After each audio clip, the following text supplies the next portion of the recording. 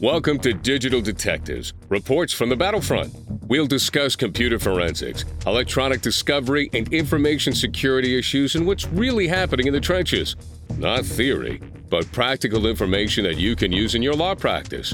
Right here on the Legal Talk Network.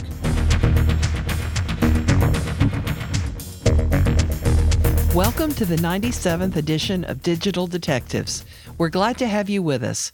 I'm Sharon Nelson, president of Sensei Enterprises, a digital forensics, cybersecurity, and information technology firm in Fairfax, Virginia. And I'm John Simic, vice president of Sensei Enterprises.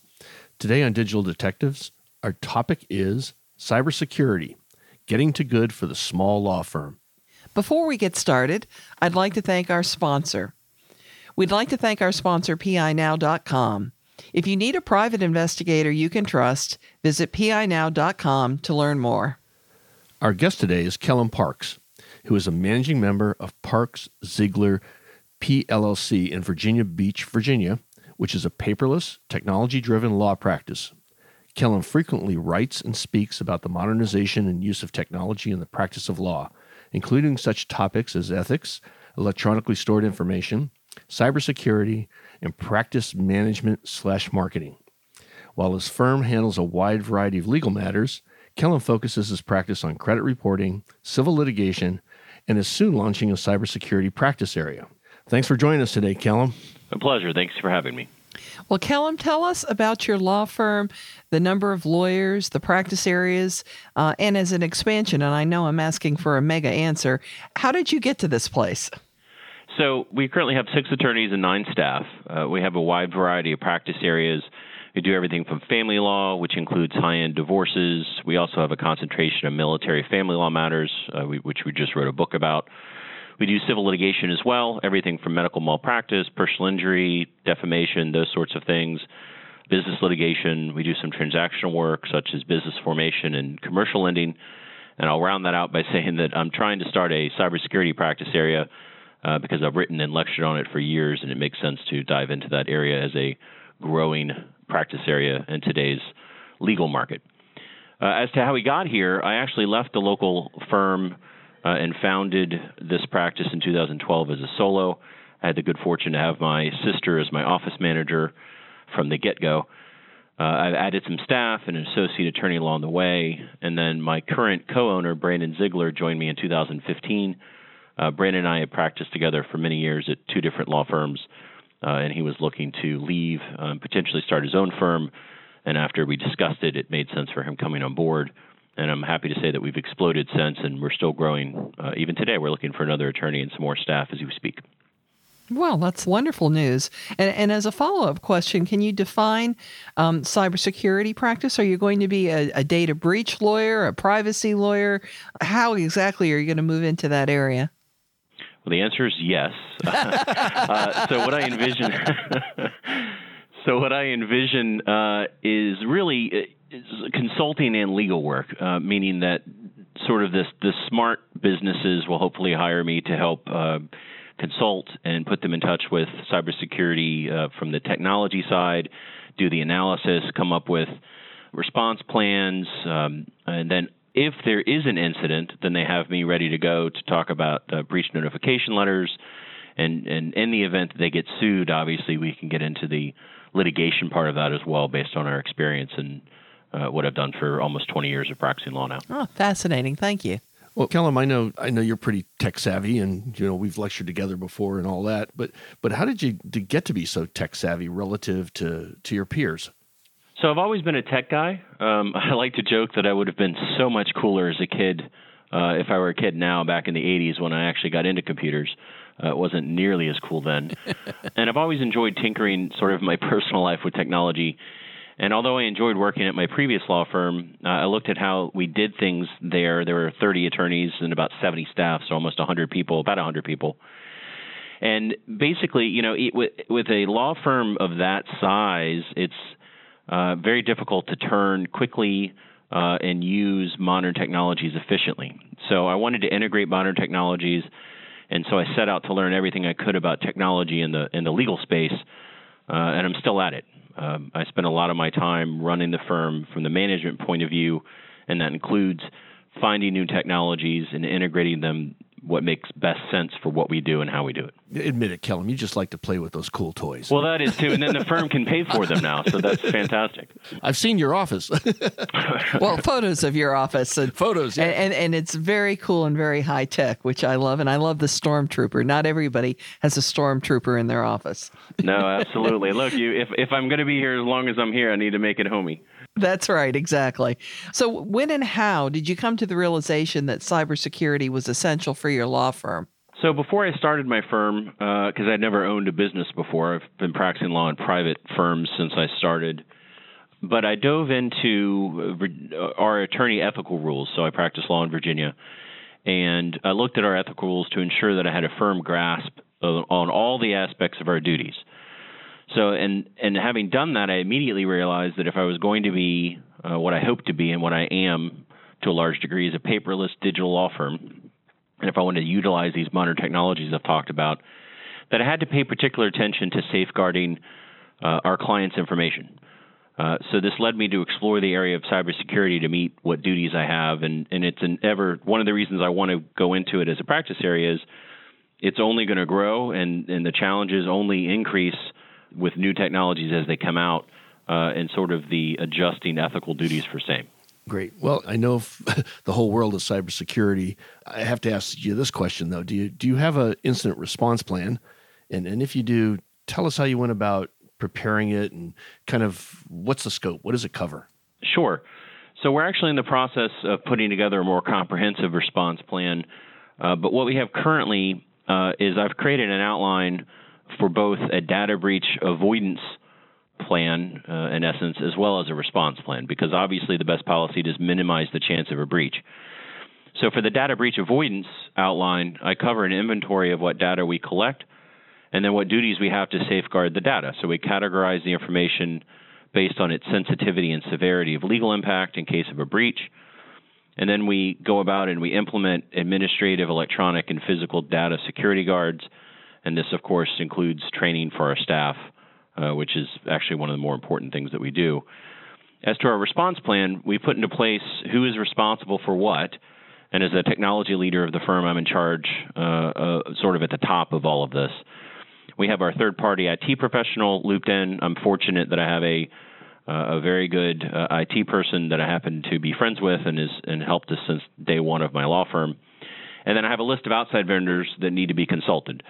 And a non-shameless plug, for instance, if we have a serious breach, we'd be looping in your company, Sensei Enterprises, as a forensics expert, because obviously my IT guy is great and he knows a lot, but he doesn't have the level of expertise that a forensics firm such as yourself would have. I think we owe him dinner, John. Dinner and drinks.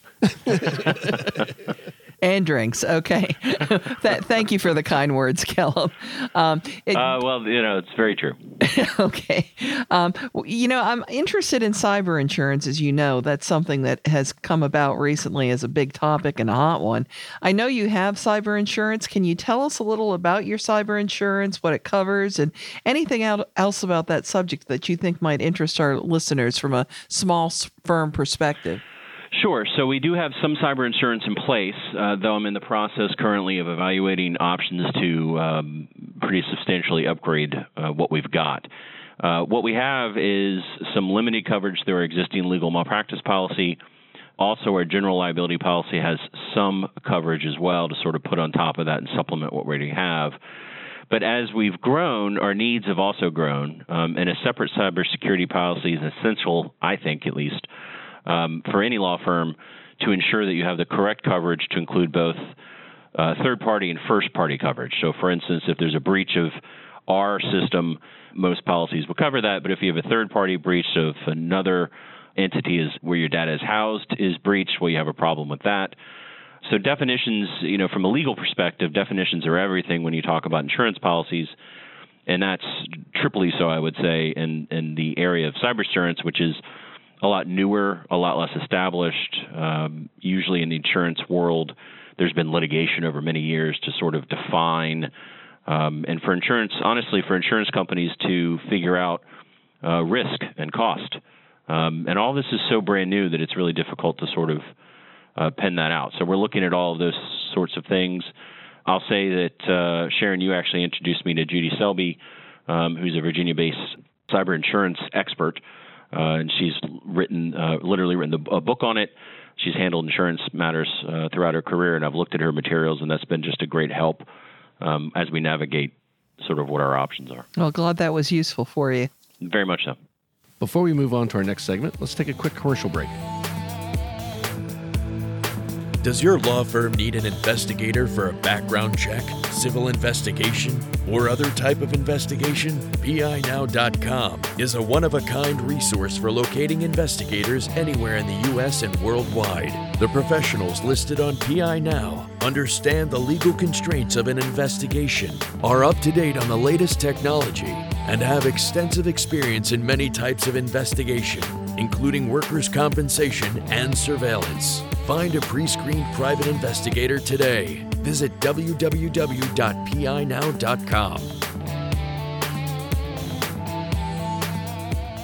Welcome back to Digital Detectives on the Legal Talk Network. Today our topic is cybersecurity, getting to good for the small law firm.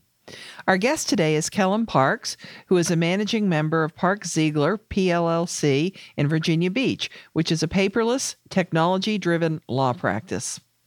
So, Kellum, do you have encryption available for use? And if so, what kind?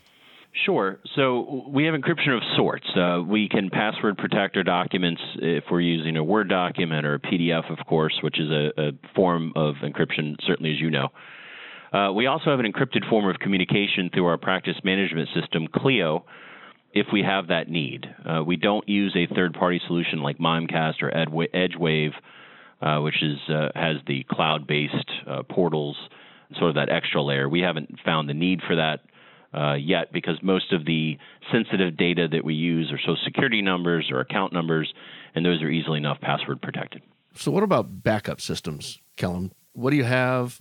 I know you have something since you're technology driven, but what do you have, and is it engineered such that it would protect you from ransomware? What we do is we keep all of our firm data on the cloud. We're a Microsoft-based firm, so we have Microsoft SharePoint as our repository for all of our digital files, and that product has synced backups, different geolocations backed up within that platform. We also keep some information, primarily some client information, on the Clio system, which is also in the cloud, and that's also backed up through their system. We have the option to escrow through a third party, which we've elected not to do because we don't keep all of the data on Clio. Basically, all the data that we have on Clio is simply a copy of what we have in our own system that we've shared with the client. We also if we have archived clients, so if we have a closed client file, we actually bring that off the cloud and keep that in-house, as well as our accounting information. And the way we have our system set up right now is we have a sort of a hybrid where everything's on the cloud, but we can also we have local copies of active files that we're working on. And we back up all of our local data on portable hard drives. So we have a portable hard drive plugged in. Every 12 hours, we cycle in a different drive. And then we have a third drive that I rotate in every week that I keep at my house. And that way, the two non-plugged-in drives are kept off-site. If our building were to burn down, we have 12-hour-old information. And what that allows us to do is it allows us to avoid ransomware issues, because if they've locked down our entire server, or if they've locked down a particular cloud-based, we have backups on the cloud, which I don't think that would be vulnerable. But in any event, I have a local copy on a separate hard drive. Well, it sounds like you've engineered that pretty well. I know another thing that you've engineered pretty well is you've made sure that you have a client portal via Clio.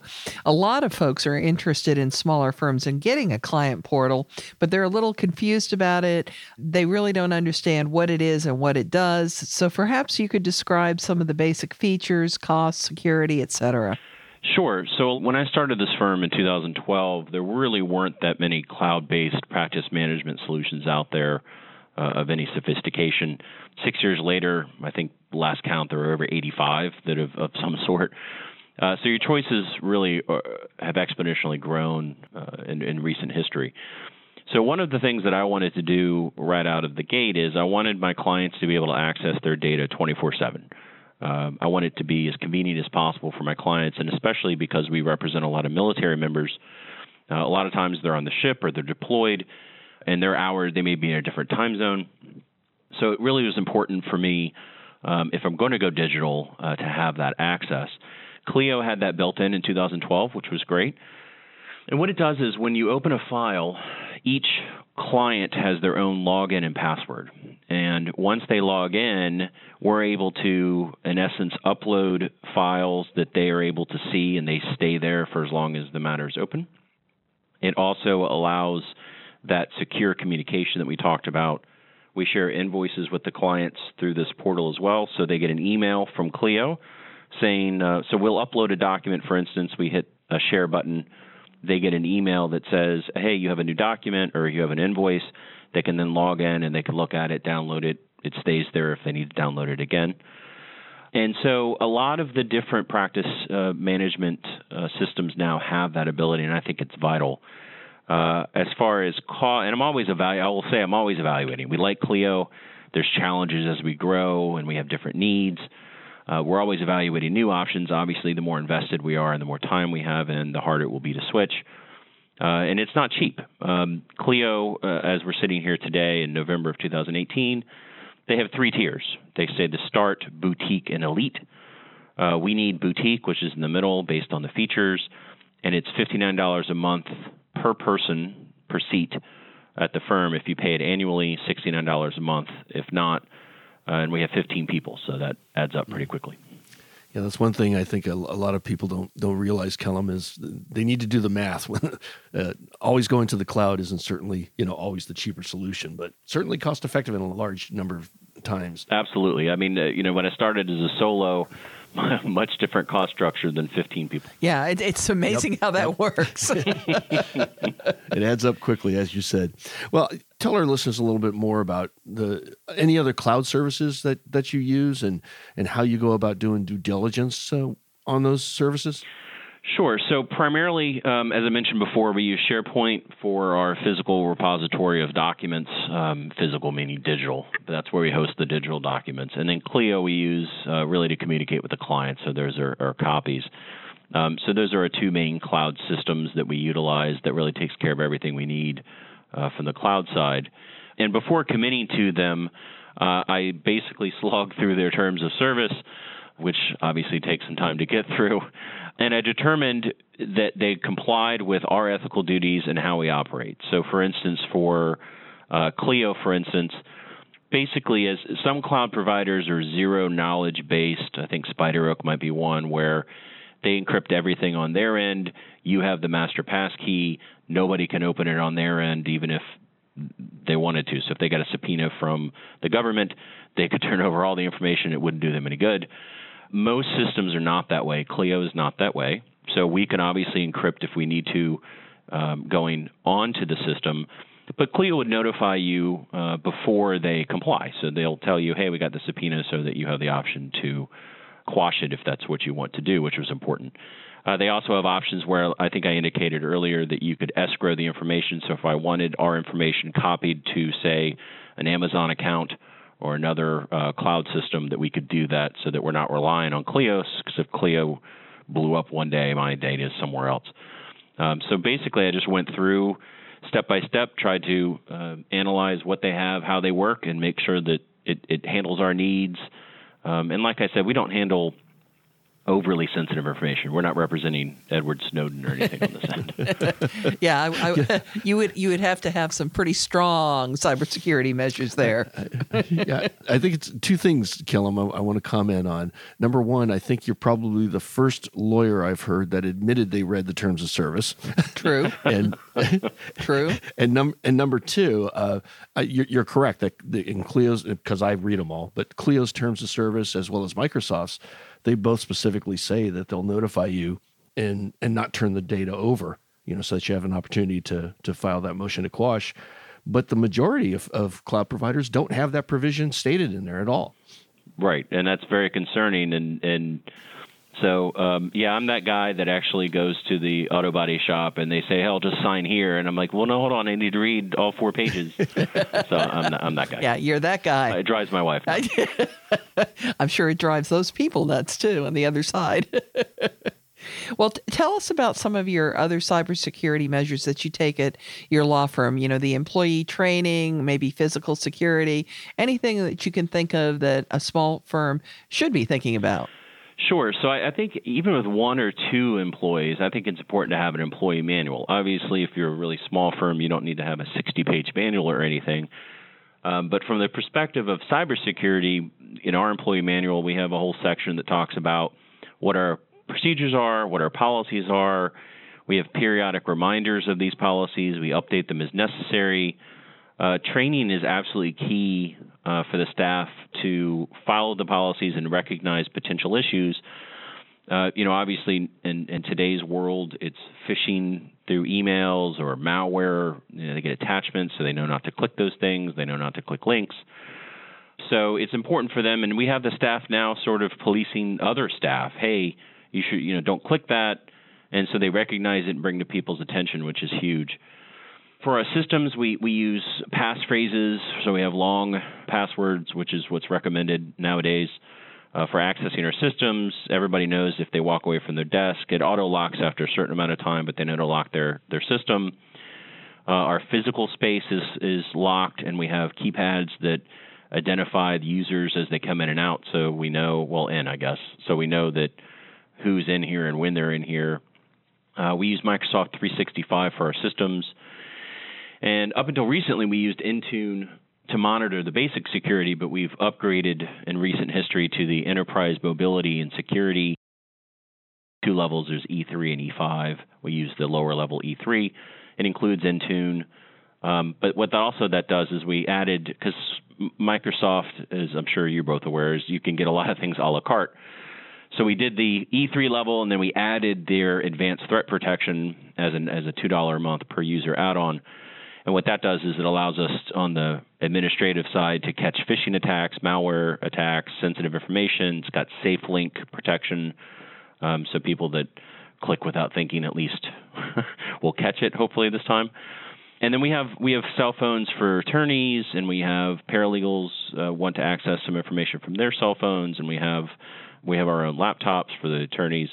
And so the enterprise mobility security also allows us to device management, allows us to lock that down, dual authentication, sort of all the security methodologies, which I think are vital for any law firm, especially one that is going to be digital in nature. Well, my last question for you, Kellum, is what are your impressions of a solo small firm cybersecurity awareness and preparedness? And I'd be interested to see if your impression is the same as ours. So I suspect it will be. But, as you know, I travel across Virginia and I speak on technology and the practice of law pretty frequently. And that's everywhere from the East Coast all the way out near Roanoke and beyond. And as part of that topic, it's cybersecurity. And I try not to get too technical, as I'm sure you both do, because obviously they're not going to be as aware as we are maybe. But unfortunately, I get a lot of blank and sometimes panicked looks when I talk about this topic. I get the sense that solo lawyers and small firms really just aren't up to speed, and they don't know what they don't know. And so they go, I have an IT person. Okay, well, that's fine. And actually, our ethical rules say that you can have other people be in charge of this stuff because the bar doesn't expect lawyers to be IT experts. I think that's smart.